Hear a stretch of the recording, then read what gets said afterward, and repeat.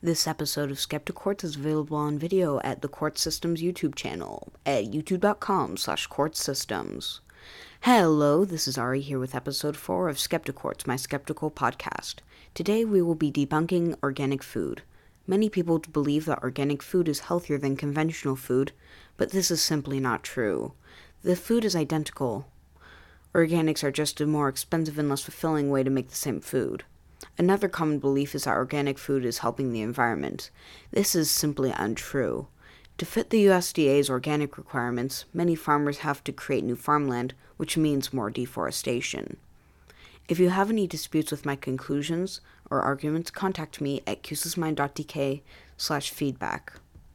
I'm Ari, and enjoy your day. Bye.